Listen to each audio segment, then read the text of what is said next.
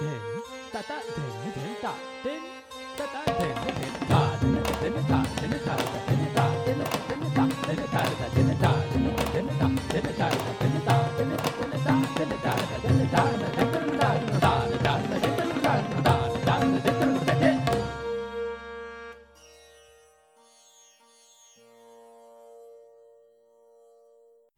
Hello, welcome to Akbar's Chamber. I'm your host, Niall Green, and in this episode we're going to be looking at not only interreligious understanding, but also its flip side of interreligious misunderstanding by a case study of the ways in which Christian missionaries and their Muslim respondents discussed their different and distinct religions in the age of print.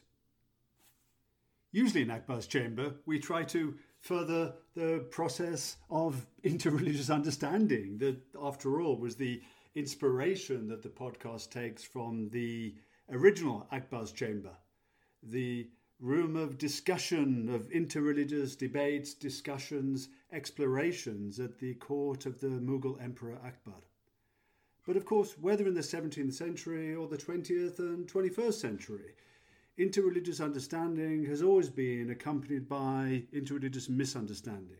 Apologetics and polemics have been at least as common a part of the landscape of cross-cultural interreligious discussions as more liberal and ecumenical interactions.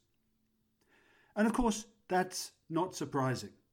Different religions have crucial foundational theological differences, which for believers are important, meaningful, indeed foundational and fundamental.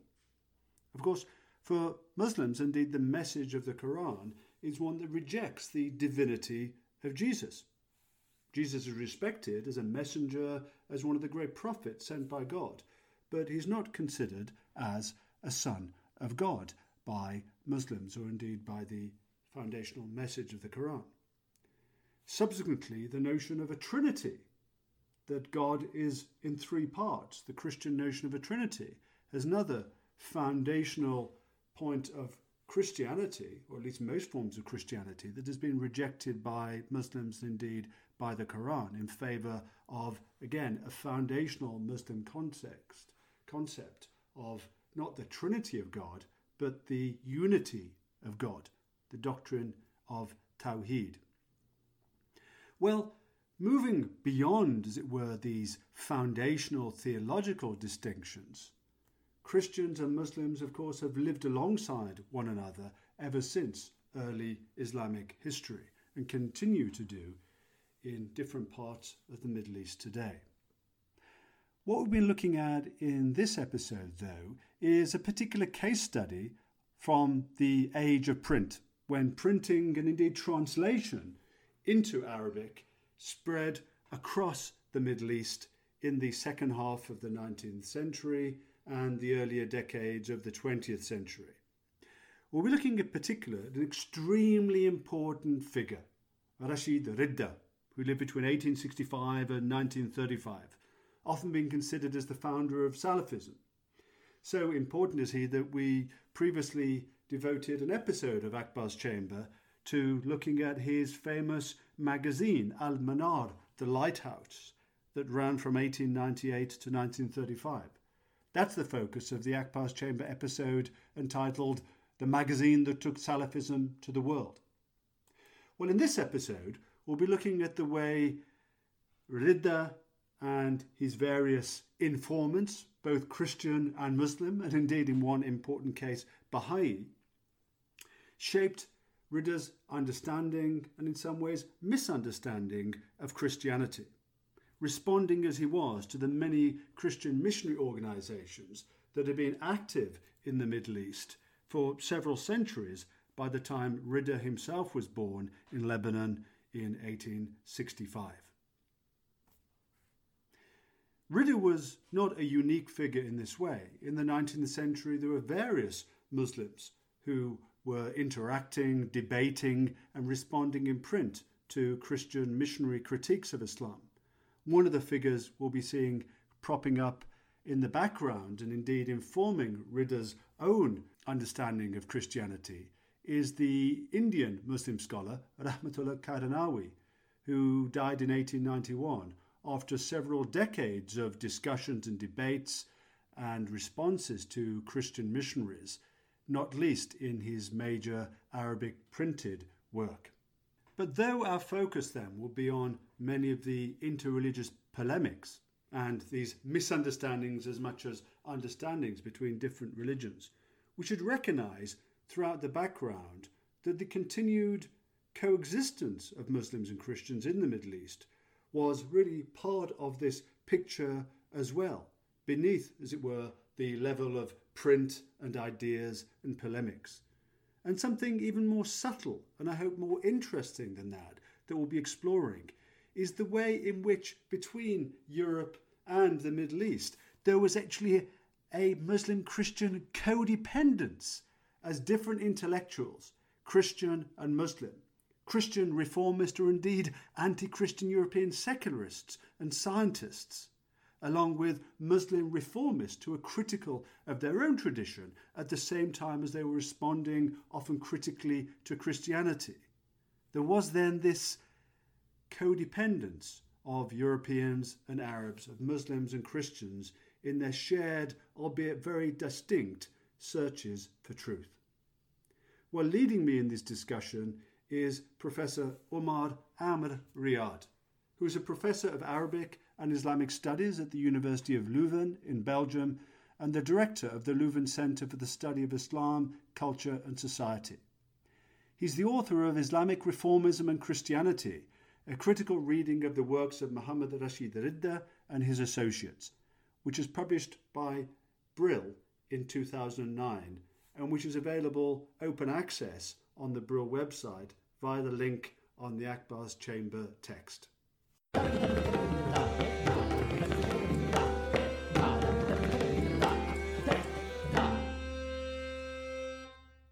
Hello, Amr. Welcome to Akbar's Chamber.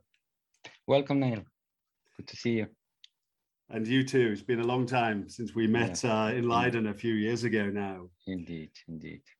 Well, today we're going to be talking about a question, a theme that's really at the heart of Akbar's Chamber of interreligious, intercultural understanding. But today we're actually, in some ways, looking at the flip side or the larger story of that process of not only understanding, but also misunderstandings. And we're looking particularly about interactions between Christian missionaries and particularly the response of Muslim scholars in the late 19th, early 20th century.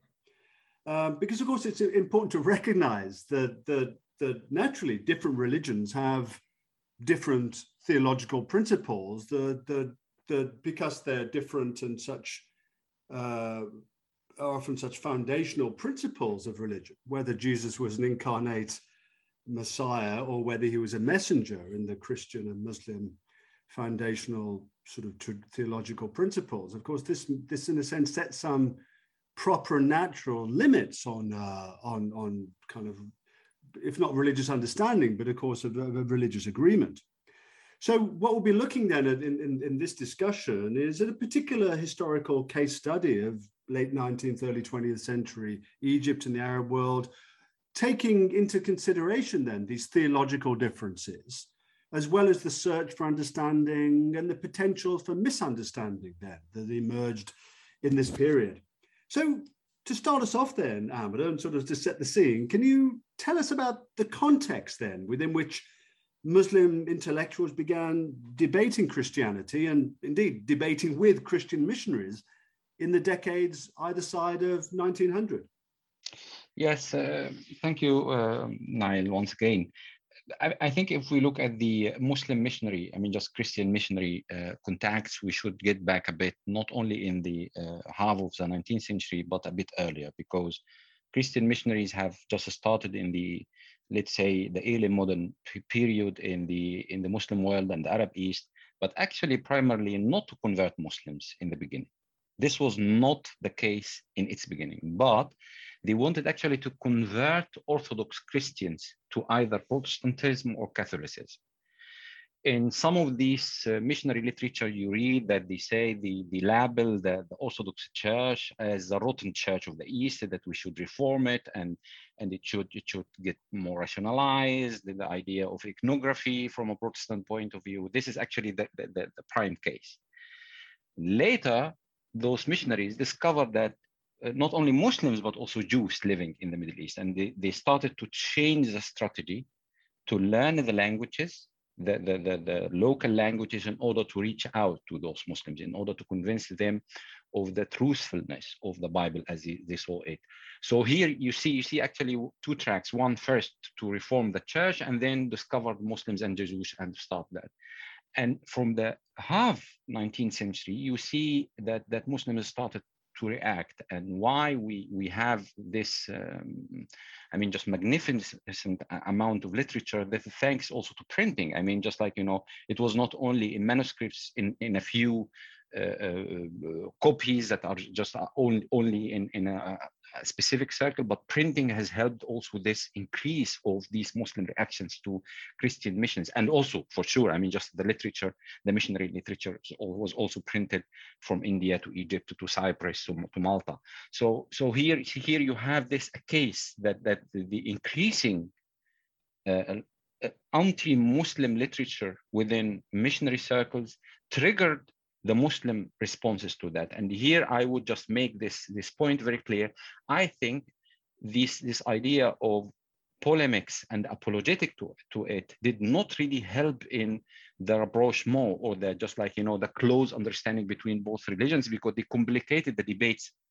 It's not the traditional critique of Christian writers in medieval Europe against Islam, and it's not only the Muslim responses to it if they perceived it, but it increased and complicated the whole issues, because it's coupled on the one hand with what we know the higher biblical criticism which Muslim writers used in order to attack Christianity from within, and missionaries themselves used also some of the Orientalist I mean, just critique or critical studies of Islam in order to attack Islam also with its own weapons. So as both parties have just claimed in the debate, that we should, counter argue the enemy, in that case, a polemical enemy, with its own weapon by studying the sources, getting critiques, and using it in the lashing between both sides. And I think this have complicated the issues, and it's still going on. I mean, just like, if you browse the internet and you see the amount of polemical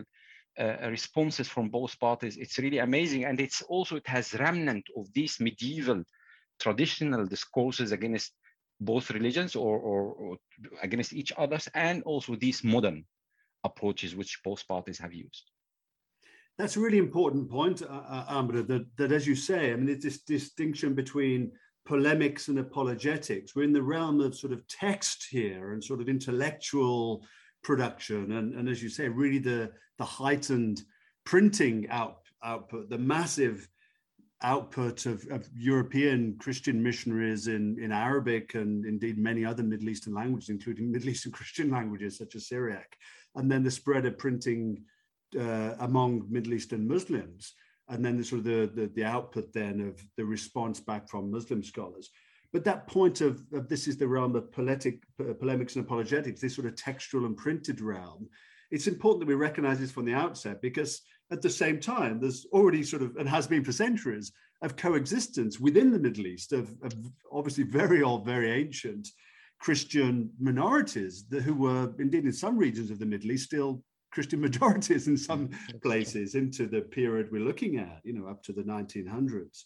So can you sort of set the scenes then in which a figure such as Muhammad Abduh, the great sort of Muslim reformer, lives from 1849 to 1905, and particularly his follower, his successor, Rashid Ridda, who lives between 1865 and 1935, and the founding of his really important, as it were, proto-Salafi, or it's another issue we didn't get into. We've discussed this in another podcast. His journal Al-Manar, The Lighthouse. Can you sort of introduce how Abduh, in particular Ridda, get involved in these interactions with the Christian missionaries in Egypt and Levant?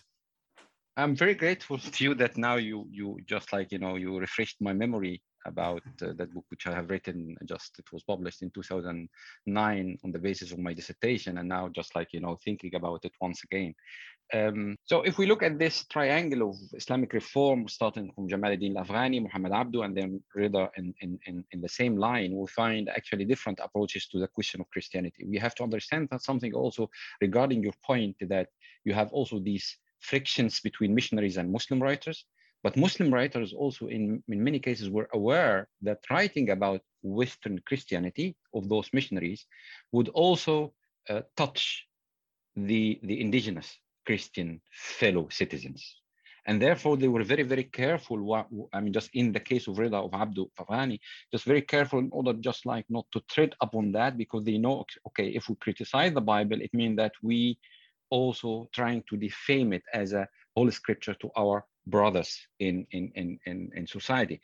But anyhow, if you look at the three, Afghani, in my view, was not really concerned about missionaries, and he did not write very extensively about them. So this is one. For Abduh, his situation was different. As a Grand Mufti of Egypt, he did not write extensively again about critical writings about the Bible, but he was involved in some cases of conversion of Muslims to Christianity. To mention one example, there was a student of Al-Azhar whose name was Mahmoud. This is what we know about him. And he converted to Christianity, and his family came from Palestine his father came to Cairo in order to get him out of the country. And here you find Lord Cromer was involved in the whole issue, and Abduh had to interfere in order just like, so Lord Cromer is calling for a kind of religious freedom, that everybody is free in that country to adopt whatever religion it is.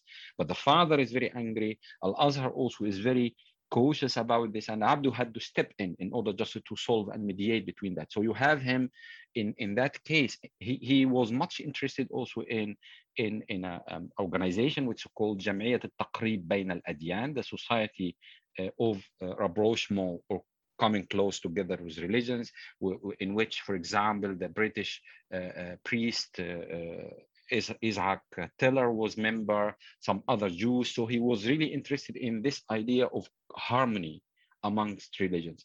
The only case we see Abduh writing about Christianity in a book which he has published in 2 or 3 years before his death, which is Al-Islam wal-Nasraniyya ma'al-ilm wal-Madaniyya, Islam and Christianity in the light of science and civilization, which was actually a response not to missionaries, but to Farah Amtoun, a Syrian Christian, the editor of Al-Jami'a newspaper, who was, adapting the ideas of somebody like the French philosopher Ernest Renan about Islam and science. So he reacted actually to another discourse. It was not written by missionaries, but a Syrian Christian who were influenced by the ideas of somebody like Renan. But Rida, it's the most extensive case we have reacting to missionaries, not only to missionaries, but also to some Eastern Oriental Christian critiques of Islam.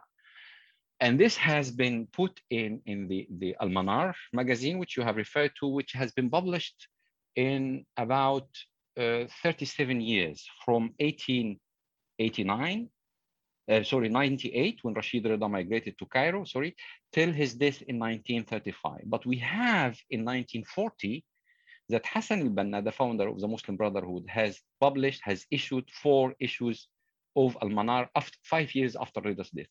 So thinking about the relationship between Rashid Rida and the Muslim Brotherhood, this is historically, clear, but we have to problematize the question, because if we look at Al-Manar itself as a magazine, Al-Banna established the Muslim Brotherhood from 28, and Rashid Rida died in 35. So we are talking about now almost 7 years of the lifetime of Al-Manar. And if we check Al-Manar, neither Hassan al-Banna nor the Muslim Brothers are mentioned in the magazine by Rashid Rida. So it raises the question, was the Muslim Brotherhood not very important in that time in order to attract Rida's attention? While Hassan al-Banna attends his classes, Rashid Rida was a friend of his father. His father published even 1 or 2 books in Al-Manar publishing house. or did Hassan al-Banna find success somewhere else? But this is just a footnote in order, just like, to understand the relevance of Rashid Rida to the modern discourse about Islamic reform. And that's an important sort of segue, isn't it? Because the founding of the Muslim Brotherhood, particularly in the city of Ismailia in as you said, the 1920s, is a direct kind of organizational, if not so much necessarily intellectual, reaction to the Swedish Christian Protestant missionaries who were, educating children and, of course, trying to broadly sort of convert Muslims as well. So there is that sort of interplay with missionaries, with the founder of the Muslim Brotherhood. But as you're saying, that isn't necessarily sort of the same venture that Rida is involved in with his newspaper and his more theological, intellectual, interpretive ventures. Yeah, but this is true. But I have also to add something. Reading Rida's archive, which we'll come to it just in a minute, hopefully. If you read his first diaries, Rida's diaries, you'll find that when he came to Egypt, he traveled all over the country in order to establish units of activism.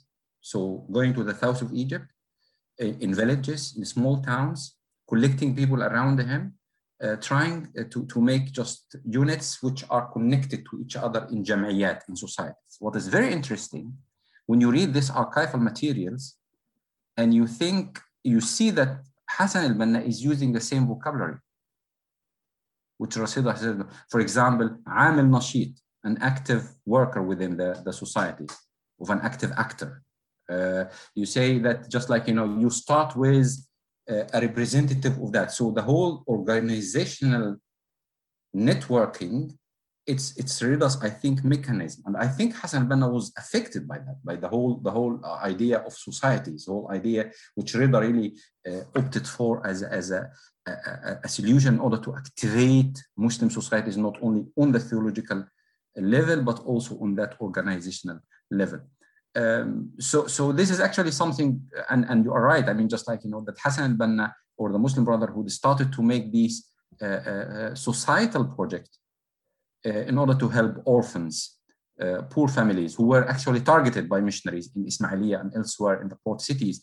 And also we shouldn't forget that in the early 30s, the debate about missionaries was just reaching a high level because of the weakness of the Wafd party, ruling party at this time, and the oppositional parties tried to strike against the ruling party by getting all these convergent cases of Muslim orphan girls in all over Egypt in order just like, to trigger the debate about missionaries and their presence in Egypt. And the Muslim Brotherhood just filled in this vacuum by getting into the projects which the government did not work. And this is typical for the Muslim Brotherhood in its all history, just by replacing the government in these social projects and social initiatives in order to help the poor, the orphans, etc., etc.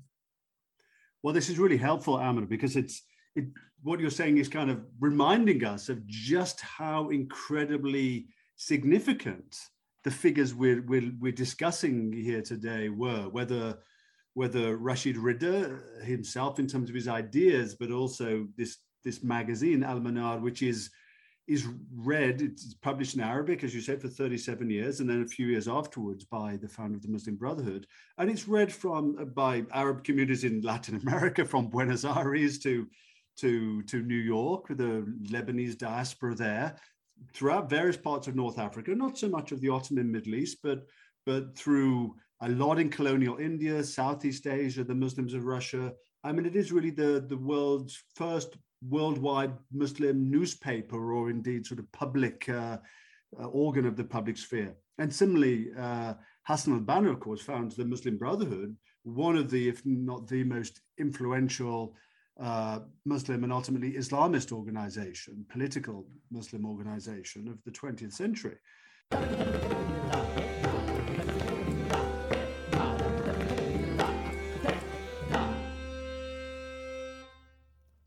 What, of course, we're touching on here is your extraordinary research with Rida's archive, which you sort of brought to life, the family archive, as well as several other family archives that really sort of are delivering insights that, as you just mentioned, of this interaction between, or the the adoption by Hassan al-Banna of Rida's vocabulary and groundwork, really.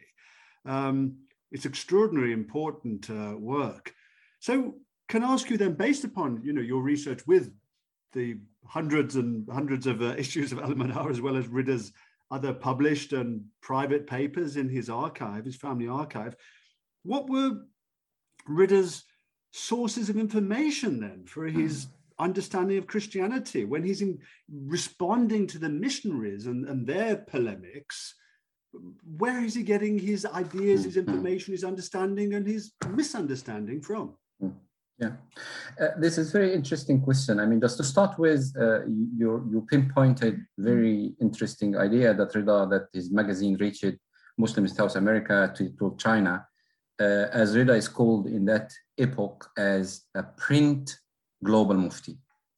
So a print mufti, just like, that his ideas reached even South Africa. I mean, just like Rida, like Abdu before, but he was read all over the place. What is interesting that his ideas were also translated in Tatar languages, in Chinese, in Malay languages.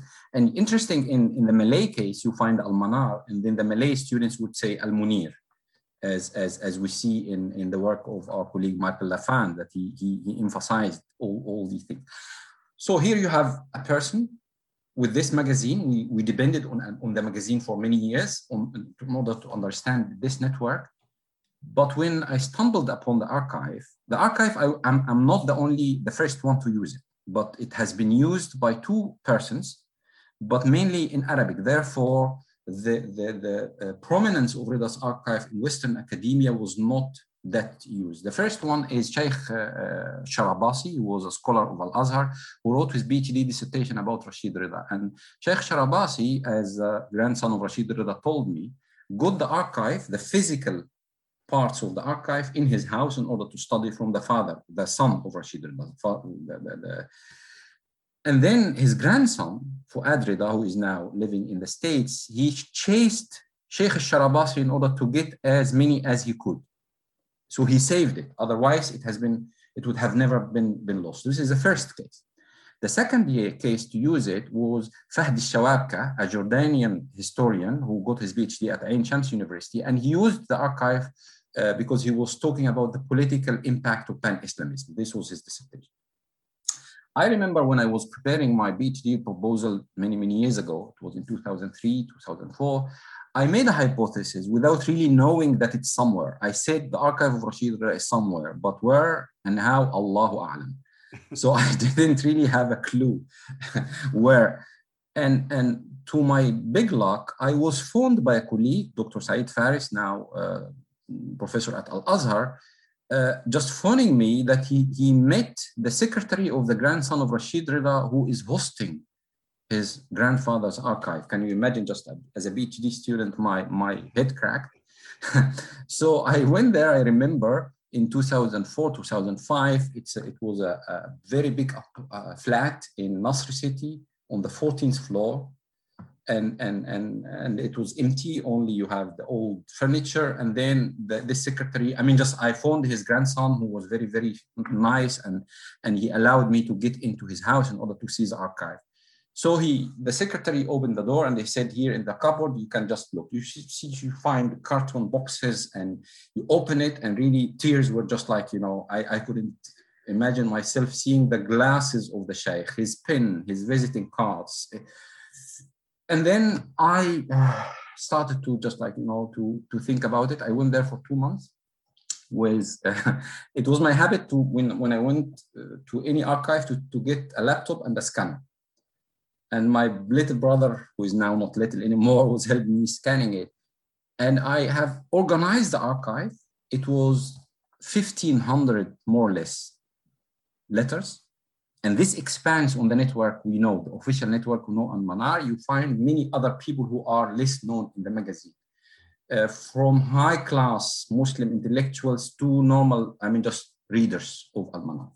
We are talking about almost 5,000 documents. Oh, that's an extraordinary number.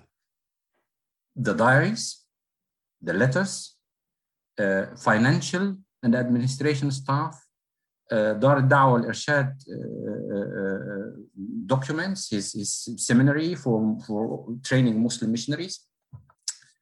So really a marvelous account, just amount of archives which reflected on Rida's informal network, besides sustaining for sure the formal network. But what is interesting that this archive in particular has led me to other archives of Rida's network. In Germany, one, in Morocco.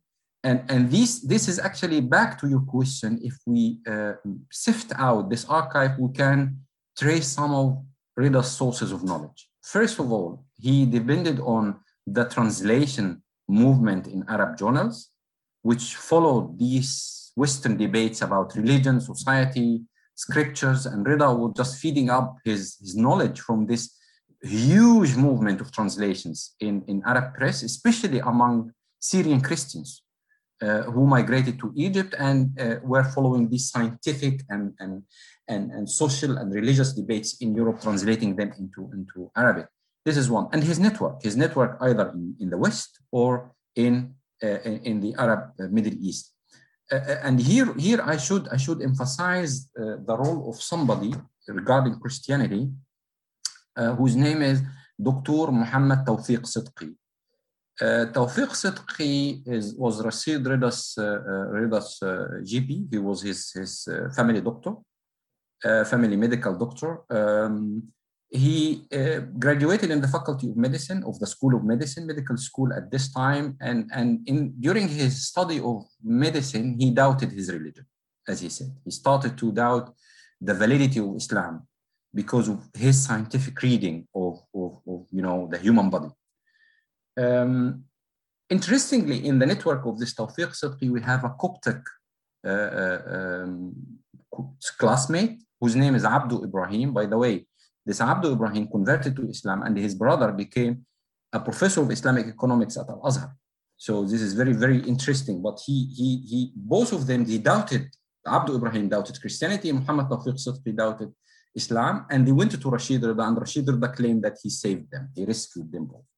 But what you see, I contacted the family of Abdu Ibrahim. They sent me really fascinating pictures.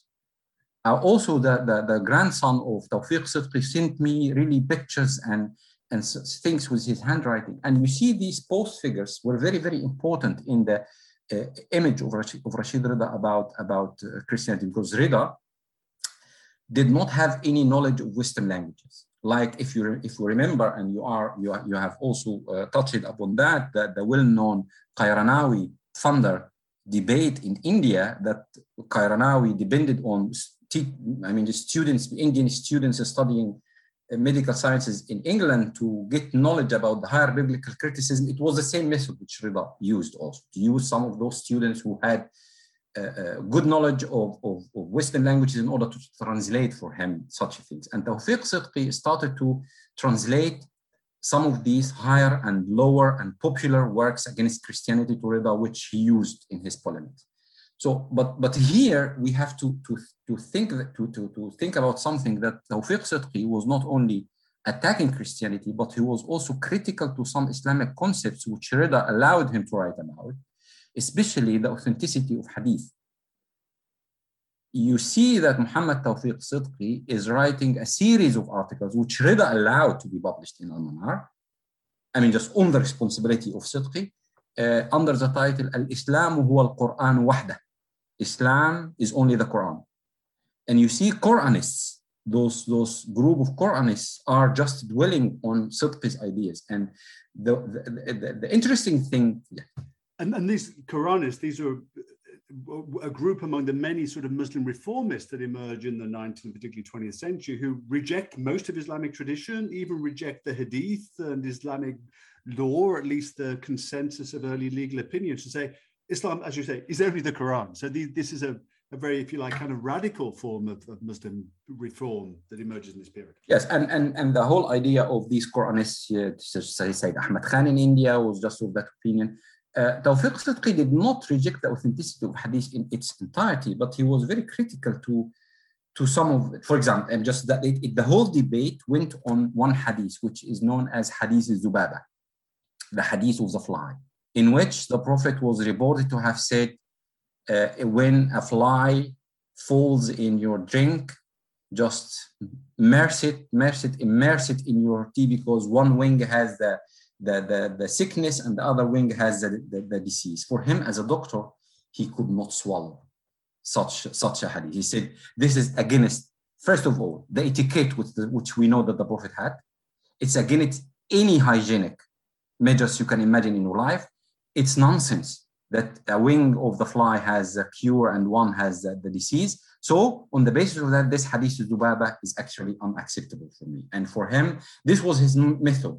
Therefore, he started to reflect on the idea of the authenticity of hadith. We have to measure it according to the rationality, according to science. And here, therefore, Quran is the only text that has been narrated with this strong chain of authenticity and tawatur and isnad and all these things.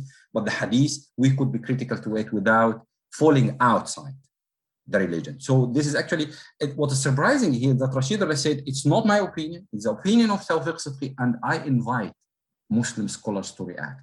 And you see that there were also reactions to Siddiqui from some traditional circles of Al-Azhar. And so here, what I say, I mean, just you see this, the whole debate against Christianity was also coupled by many interesting reformist debates. But one thing we have to understand, when Rida dwells on the Western debates about Christianity in the West, he is also not only reacting to the writings of missionaries by using the Western works, but he is internally also reacted to Muslim doubters, because he's saying, be careful, because Europe, on the one hand, is detaching itself from religion, and this is the result, and this is why Christianity is falling, but it does not mean that Europe has been de-Christianized. Europe is still Christian, and you should not fall into the trap that Europe has become atheistic and we should follow Europe. There are so many subtle and significant points you've made there, I mean, beginning with this idea of Rida as a global mufti, as you and others have called him, and this is a really kind of useful concept, because a mufti is someone who makes fatwas, and a fatwa is a legal opinion. So in a sense, what we're looking with a global mufti is a global opinion maker, and that's exactly what Rida was doing through his journal Al-Manar, which, as you've noted, was published translated into many other languages as well. And this sense as well of all of his correspondence and letters. You mentioned 5,000 letters. That made me think of the figure from 1,500. 5,000 documents a whole. Oh, sorry. Okay, yeah, 1,500 letters. Yeah. That's still a lot more than the number of fatwas. I think there are 1,060 fatwas in Al-Manar as well. So this kind of mailing list, as it were, that he has really gives us a sense. But by the way, it's not the whole archive. Yeah. Right. Okay. Just a fraction of it. Yeah. So it's really giving us a sense of the reach of his opinions. But the other very important series of points you've been making is the sense in which this print sphere and translational sphere, this public sphere that we have emerging in the 19th, early 20th century through translations and so many interactions between European Christian missionaries, European scientists, Darwin and others are being translated into Arabic. And of course, this is also the period of whether internally driven or externally stimulated Muslim reforms, and many Muslim critics, and often very serious critics of Islam, or at least the forms of Islam that have been practiced by Muslims for centuries, including, of course, Rida as a Muslim reformist. And that's kind of really important, isn't it? Because Rida's a critic of Christianity, but he's also a great critic of Islam as it's been practiced for centuries, and indeed of other Muslims.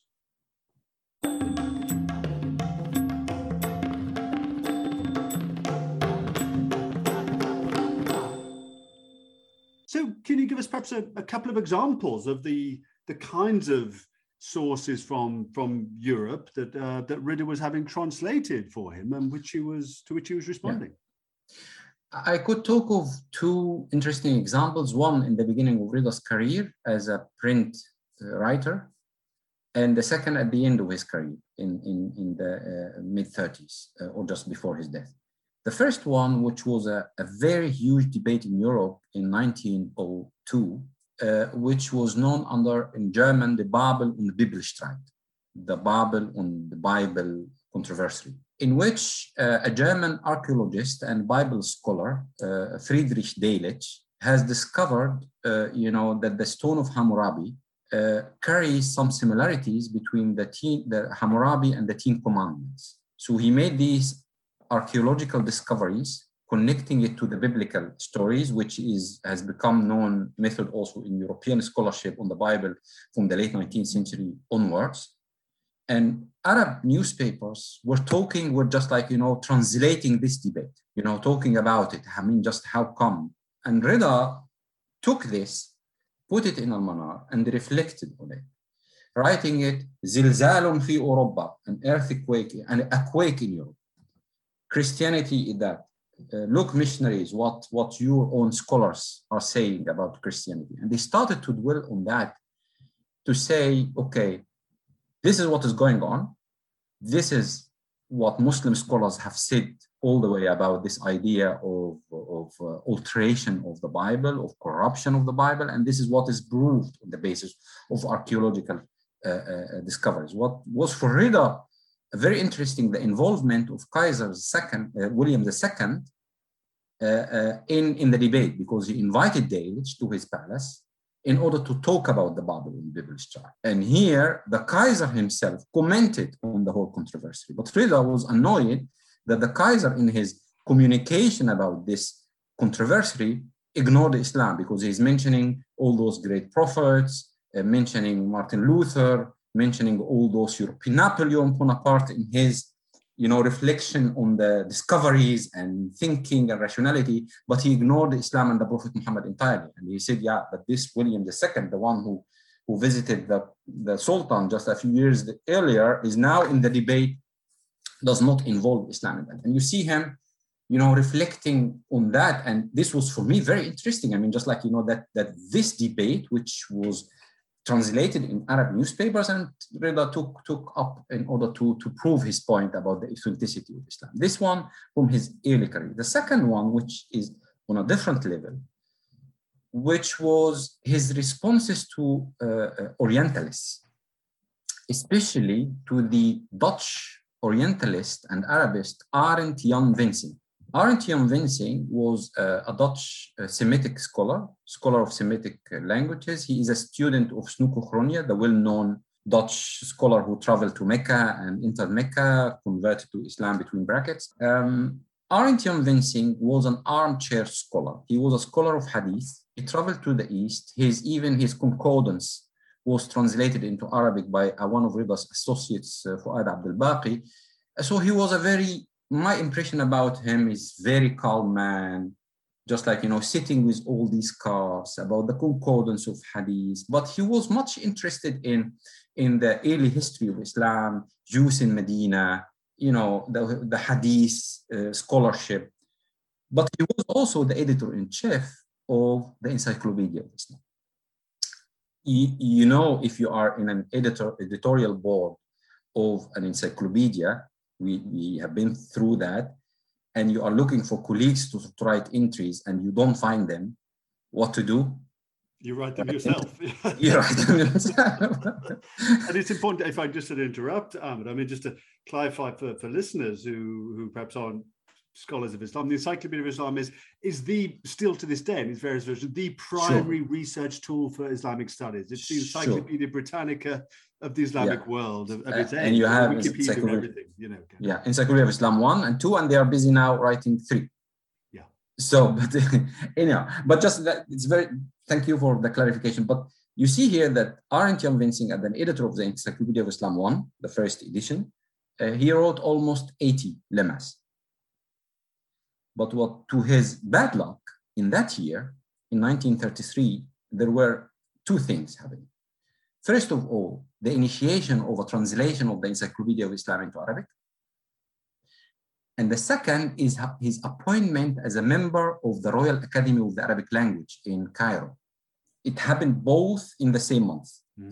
So a royal decree has been issued to appoint 5 Orientalists, including Arend Jan Wensing. It was Massillon, and then Fisher, Nalino, and Gibb, and Vincing. 5 Orientalists were appointed as members of this Royal Academy. So a royal decree has been issued to appoint Arend Jan Vincing among these 5 Orientalists to this academy. But in the same weeks, in the same months, the Encyclopedia of Islam or the first lemmas were translated into Arabic. And you can imagine what he has written is actually about Ibrahim. Lemma about Ibrahim, Alif or Ba. So it was the first lemma to be translated into Arabic. And here he summed the ideas of his teacher, Snoek Ochronia, about the figure of Abraham as in the beginning of Islam, Ibrahim was merely a prophet. But Muhammad, in his conflict with the Jews, tried to show Ibrahim as the arch prophet, the founder of Islam. Millat Abikum Ibrahim. This is the argument of Snoek Ochronia, which has been criticized later by many historians, but this was his dissertation, which he has never translated into English. It remained in Dutch till the end of his life because he knew the sensitivity of his ideas in the Muslim world and he never translated. But the Arend Jan Vincing, to his bad luck, he used some of these ideas of his teacher. He put it in the Encyclopedia of Islam. It has been translated into Arabic, and it was the end of his membership. A huge campaign against him were just, and you see Rida here, in this particular case, is very ambivalent. On the one hand, he is appreciating Vincing as a great scholar of hadith. He's even saying, he wrote an introduction to the Arabic translation of his concordance. He said, if I had discovered this concordance in my student year, it would have saved me 3/4 of my life. He appreciated him, but on the other hand, this is also very, very sensitive. The whole idea of being that the figure of Abraham is just like, invented by Muhammad in a political conflict. This is against the whole idea of Quranic revelation from the heaven and all these things. So you see, Rida here is also involved in the whole discussion. But what is interesting for me to discover in the only remaining diary by Vincing into Dutch in the University of Leiden library, he met Rashid Rida once in Cairo. And he interestingly, he is describing him in a funny way in Dutch because he attended one of his public lectures in Cairo. And Rashid Rida, at the end of his life, he was a bit sick, so he became fat and he was a bit short. So he's saying, writing in a caricature way about Rashid Rida, a fat man with short legs. Because he just writing very making caricature of him when he appeared on the podium and all this. So you see that they met and they had also communication. In the archive, you find also some letters by Vincing to Rida and vice versa. So here you see again, in the beginning of his career was the Babel and Bible strike, and then the Arabic translation of the Encyclopedia of Islam in 1933. And that's really helpful because it gives us a sense of the living history, really, of these subtle, erudite, scholarly, but also immensely public discussions, really, and debates, and indeed, kind of, as you mentioned, polemics and apologetics. And this sense, then, when I use the word history, I mean history in the sense of it has these ironies and unintended consequences. Biblical archaeology has been established to use archaeology to be able to prove the truth claims of the Bible, and yet it actually, by European archaeologists themselves, they managed to undermine various of kind of claims of Christianity, which then have this unintended consequence then that can be used to prove the Muslim position that the Old and New Testament have been corrupted, and hence the need for the same God to send a new message. So these various kind of range of subtle and unintended kind of outcomes. So this brings me to one of these other European texts that becomes the basis of, again, unintended consequences, misunderstandings that you've written about in your book, which was the so-called Gospel of Barnabas. So can you tell us how the Gospel of Barnabas fits into these developments? Yeah, this is one of the most intriguing texts in the relationship between Islam and Christianity. because it carries in itself some historical facts and myth at the same time.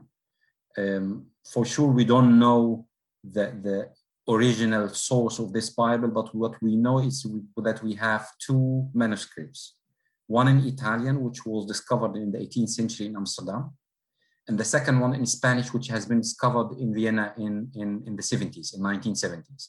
And the scholars have studied these two texts, and my late professor from Koningsfeld and the second supervisor, Gerard Wiegers, he had this argument that this Spanish text has been actually created in the Moriscos, this Inquisition time against Muslims, that Muslims wrote this text in order to prove the prophecy of the Prophet Muhammad in a Christian text, and it was widespread in these circles as a kind of internal hidden tools against Christianity in that time. In late medieval Spain. In late medieval times. But anyhow, what we have is these two texts. The thing that we cannot verify is the following: that there was in the room of the Pope in medieval times, there was and this you see on the footnote on the margin of this Italian text, a so-called Fra Marino, just like, he was one of the assistants of the Pope. He found this gospel, and then when he read about it, that it proves the authenticity of the prophethood of the Prophet of Islam, and the Pope was hiding it, he put it in his sleeves, and he ran away, and he converted to Islam, and he started to publicize the idea. This is what you have as a kind of things that we cannot verify. But this is actually very, very interesting. The first one to refer to this Italian manuscript was George Sale in his translation of the Quran. And then after George Sale, you find Al-Qairanawi referring to this copy of the Bible, depending on George Sale. And this is the medical students again in England who translated things for him. So George Sale is the first English. This is the first one to refer to the Italian manuscript. Yeah. And then the Italian manuscript was discovered, and it is just like, known and the Spanish thing. And just to be clear, Ahmed, the sort of the claim, or what's purported of this Gospel of Barnabas, is this is another gospel of one of Jesus's followers, isn't it? That's yes. The idea, isn't it? Yes. As we see, it's only occurs in this late medieval or even indeed sort of early modern period manuscript. Yeah, the significance of this gospel is that it claims at a certain moment in some texts that there would come a prophet under the name of Ahmad or Muhammad who would continue the preaching of the true religion. This is actually the whole thing. So here you see that just like historically you see Al-Qaranawi, and then we don't have much about it except in the book of Safwat al-Atibar by a Tunisian scholar who referred to it that he saw it in the hands of an Englishman in the late 19th century. And then you find Rida is referring to it in 1903, depending on this Safwat al-Atibar book by the Tunisian Muslim scholar. And he's saying it was written in a Himyari script, Himyari from Yemen. This is what Rida says. And then what is interesting here, in that period, Rida was looking for a true gospel. And he found this essence of the true gospel in the gospel of the Russian philosopher Tolstoy, Lev Tolstoy. Because we know that Tolstoy in the early 19th century, he wrote his own The Gospel According to Tolstoy, in which he removed all these miraculous stories about Jesus, his mother and virgin birth, and all the miracles. He just removed them from the Bible, and he collected his own gospel, sorry. I should say gospel because it was only the New Testament. And then you see the gospel according to Tolstoy. We have to understand something, that the works of Tolstoy, the Russian works, were translated into Arabic in Egypt at this time. He was a very well-known philosopher among Arab readers. And Muhammad Abdu had communication with him. They had letter exchange. Tolstoy and Abdu had that. So here, he took this, and he was aware of the excommunication of Tolstoy from the Orthodox Church. And then he said, okay, would this come close to Islam if you remove all these of un-Islamic things and you read the gospel according to Tolstoy? You can say, okay, there are really here resemblances with what Islam is saying about Jesus and Mary and so on. So here you have this. And then in 1907, the Italian manuscript is translated into English by two Englishmen, couple, the Racks family. And the Racks translated it into English. What was interesting for me, opening the library of Rashid Rida, the private library, I found the original copy which Rida used with the signature of the publisher in England, because they were probably exchanging their own publications. So, and Rida is writing just in Arabic that he received this and that and that. And then who came up in the whole debate is a Christian Syrian doctor, Khalil Saada. Khalil Saada is a very, very important Syrian nationalist who migrated to South America. His son, Anton Saada, the well-known Syrian nationalist. So for Khalil Saada, he was in Cairo. He was working as a translator, freelance translator for Rida. And then they discussed the idea of translating the English translation of the Bible, of the Italian text of the Gospel into Arabic.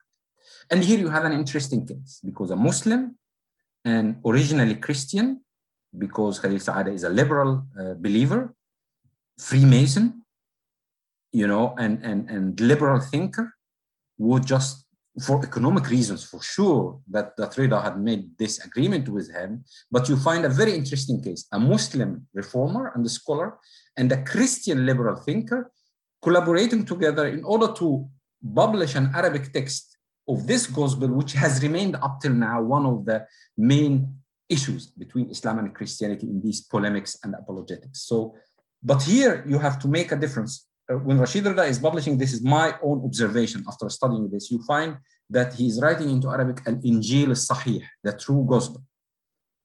If you look at this at the first sight, you think that Rashid Rida is making a claim that it is the true gospel, but Rida is putting the Arabic translation of the Italian one. And Rida remained very cautious to speak about the authenticity of this Bible till 1929. In this span of time, Rashid Rida never claimed that it is, he is making it clear, this is a historical text, it should be ready for Arabic readers. It says something about the authenticity of Islam, but, and you see that he is publishing the Arabic text with the مقدمة المترجم, the introduction of the translator, ومقدمة الناشر, and the introduction of the publisher. Studying both is very illuminating, because Khalil Saada never says that it's true gospel, and he never believed in that, but he is making this historical claim that this is a very interesting text. This is, we have to, Arab readers should make knowledge of that. And you see that Rida, for economic reasons, he published two versions, to my surprise. One for 10 piastres without the two introductions, and one for whatever 15 piastres at this time with the two introductions, because of the paper side. But why to translate it with and without, this is something we should critically think about it. But you read Al-Manar, you read Tafsir Al-Manar, the Quranic exegesis, and to my big surprise, Al-Manar is silent about this gospel. It is published, it triggers something, and then you find in 29, he is reflecting on it in Tafsir Al-Manar and in Fatwa, saying this is the true gospel. You like it or not, this was a true gospel. Here in that debate, maybe just the last thing I would like to add, I was wondering while I was studying this gospel and the translation of them, the Coptic community is silent. How come? It was a puzzle for me. Nobody reacts to it. Of the indigenous Egyptian Christian population. Yes, nobody reacted to it. But I was just searching in the University of Leiden library, and Barnabas is with S. So I would just Barnabas, nothing comes up. I would just by accident, I was looking for Barnabas without S. Then I found a booklet which was written by a Muslim convert to Christianity in the Anglican missionary. He was a student of William Temple Gardner, the Anglican missionary in Cairo. He was also one of the workers at the missionary library in Cairo. And he wrote a treatise against Rida's publication of this book. And it is an interesting booklet. It's fascinating to read how this convert to Christianity, Muslim convert to Christianity, reacted to Rashid Rida. We have to understand something. Rida, at this time, as a Syrian scholar, was seen by Egyptian nationalists as intruder, like all Syrians. Syrians were dukhala, and this is what Mustafa Kamel, the Egyptian nationalist, has publicized about them. So Rida was one of those dukhala, one of those intruders in the Egyptian nationalists. And this convert, Muslim convert to Christianity, he was making this point that who is talking now about the gospel, this dakhil, this intruder, and he just criticizing him from a political point of view. And he just made this like, this gospel will be short-lived like an apricot. Because apricot as a tree, it comes only in May. It's very short-lived and it will go away. I think he was not right in that perspective, but he wrote like that. This gospel, just reckon on my word, this is just like, short-lived like an apricot. What is interesting about the whole publication, it was financed by some Coptic notables in the south of Egypt. They financed the publication of this. So you see here that there was a dynamic also regarding this gospel. But the gospel, again, remains really one of the most important polemical tools in the Muslim-Christian debates up till now.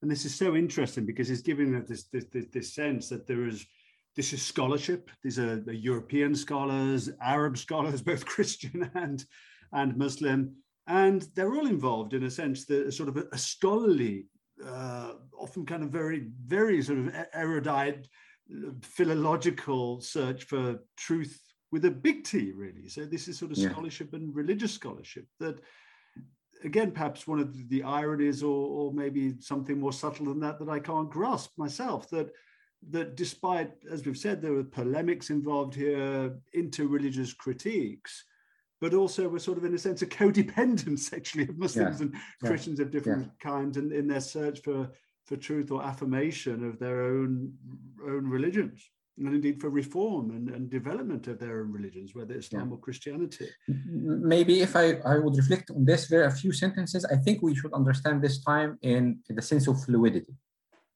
It's not black-white. Thing. We have really to understand, and if we reflect on our human interconnections nowadays with the different ideologies, different things, my reading of that period and the interwar period, there were many fields and sites of collaboration, although they were different. To mention just one interesting example, we know that now the works by Ibn Taymiyyah. Ibn Taymiyyah, the most important figure in Puritanist Islam, and all the inspiration source for all these traditional, radical, whatever groups. Who has published the first printed version of Fatawa Ibn Taymiyyah? It was a Baha'i scholar, a Baha'i convert, an Azhar, Iraqi, Kurdish, Farajallah al-Kurdi, the initiator and the founder of Al-Matba'at Kurdistan, the publishing house of Kurdistan in Cairo. He is the one who published Fatawa Ibn Taymiyyah and who supported him to get the manuscripts. Sheikh al-Qasimi, Jamal al-Din al-Qasimi in Syria, one of the reformists, the counterpart of Rashid Rida. Rashid Rida was involved in the whole project, and he would just say in Al-Manar, وَنَشَرَهُ Farajallah al-Kurdi al-Baha'i. So Farajallah al-Kurdi al-Baha'i just interested in Ibn Taymiyyah as a Kurdish scholar, by the way. Also, has also mentioned. So I want to make the point that we should not think in blocks or black and white, because there is really a huge space of fluidity in the relationship, economically, intellectually, and also socially. Yeah, that's so important, Ahmed, isn't it? Because what actually sort of I think we're recognizing, or I hope our readers are recognizing through our conversation, is that in this period, and indeed throughout history, and indeed today, neither Islam nor Christianity are kind of fixed entities. They're both, as you say, kind of fluid. Christians and Muslims are exploring, reforming, reflecting on, developing their own traditions, and doing so both critically and let's say collegially, kind of through kind of shared knowledge and the just rediscovering, the printing of medieval texts, whether authentic or invented. So whether the spurious Gospel of Barnabas or the writings of Ibn Taymiyyah, the medieval Syrian, that were authentic, but of course have been ignored by most medieval Muslims as being, as it were, to kind of too extreme for want of a better word. Yeah. So as we wrap up, perhaps you can reflect on for us what's the legacy today of these debates between Rida's circle and the Christian missionaries? Yeah. I think I would like to put this argument in general and then specifically when it comes to Islam and Christianity in Rida's time and later. I think we have to understand Rida and Al-Manar on the fault line of what comes as Islamist groups in whatever sense, from the radical to the middle way.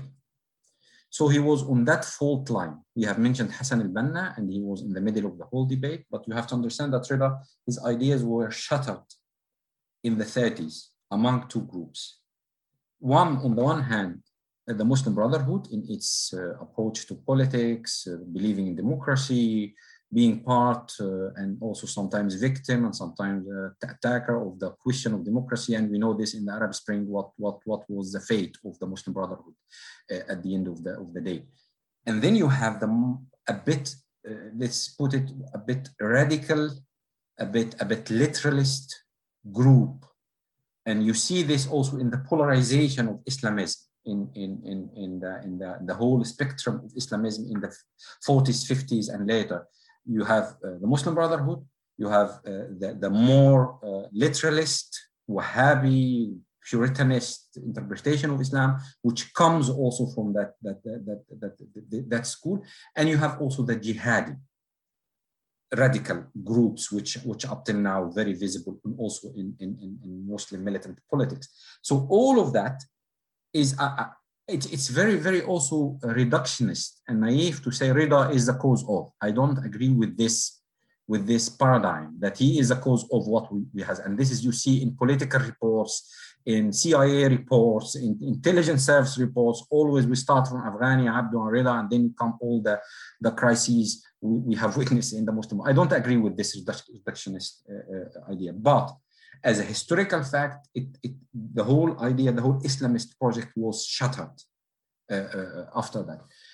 This is one. Regarding Islam and Christianity, I think if you browse the internet and you try to make a comparison with some of these ideas, you see that answering Islam and answering Christianity as websites, they are just like copying from each other.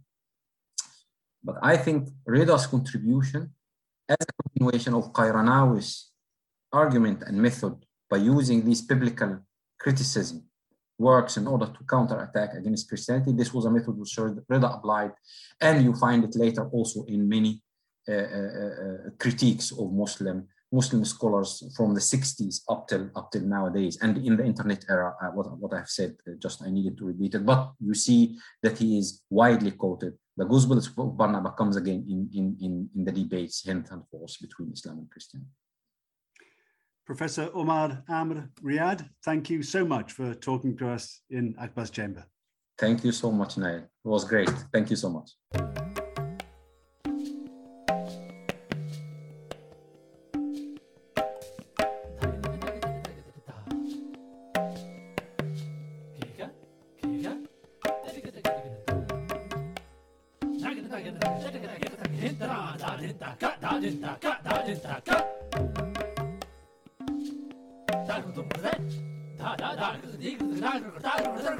Da